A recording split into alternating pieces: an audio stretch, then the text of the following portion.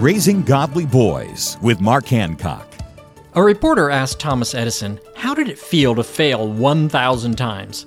Edison replied, I didn't fail 1,000 times. The light bulb was an invention with 1,000 steps.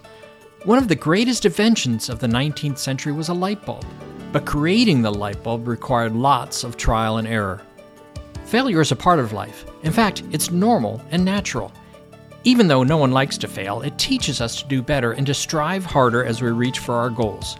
Boys need a challenge. Even though trying something new may result in failure, that failure is helping them develop important character traits that are essential for future success. Are you helping your boys learn from failure? Visit Trail Life USA or RaisingGodlyBoys.com for practical tips on how to help your boys grow into godly men.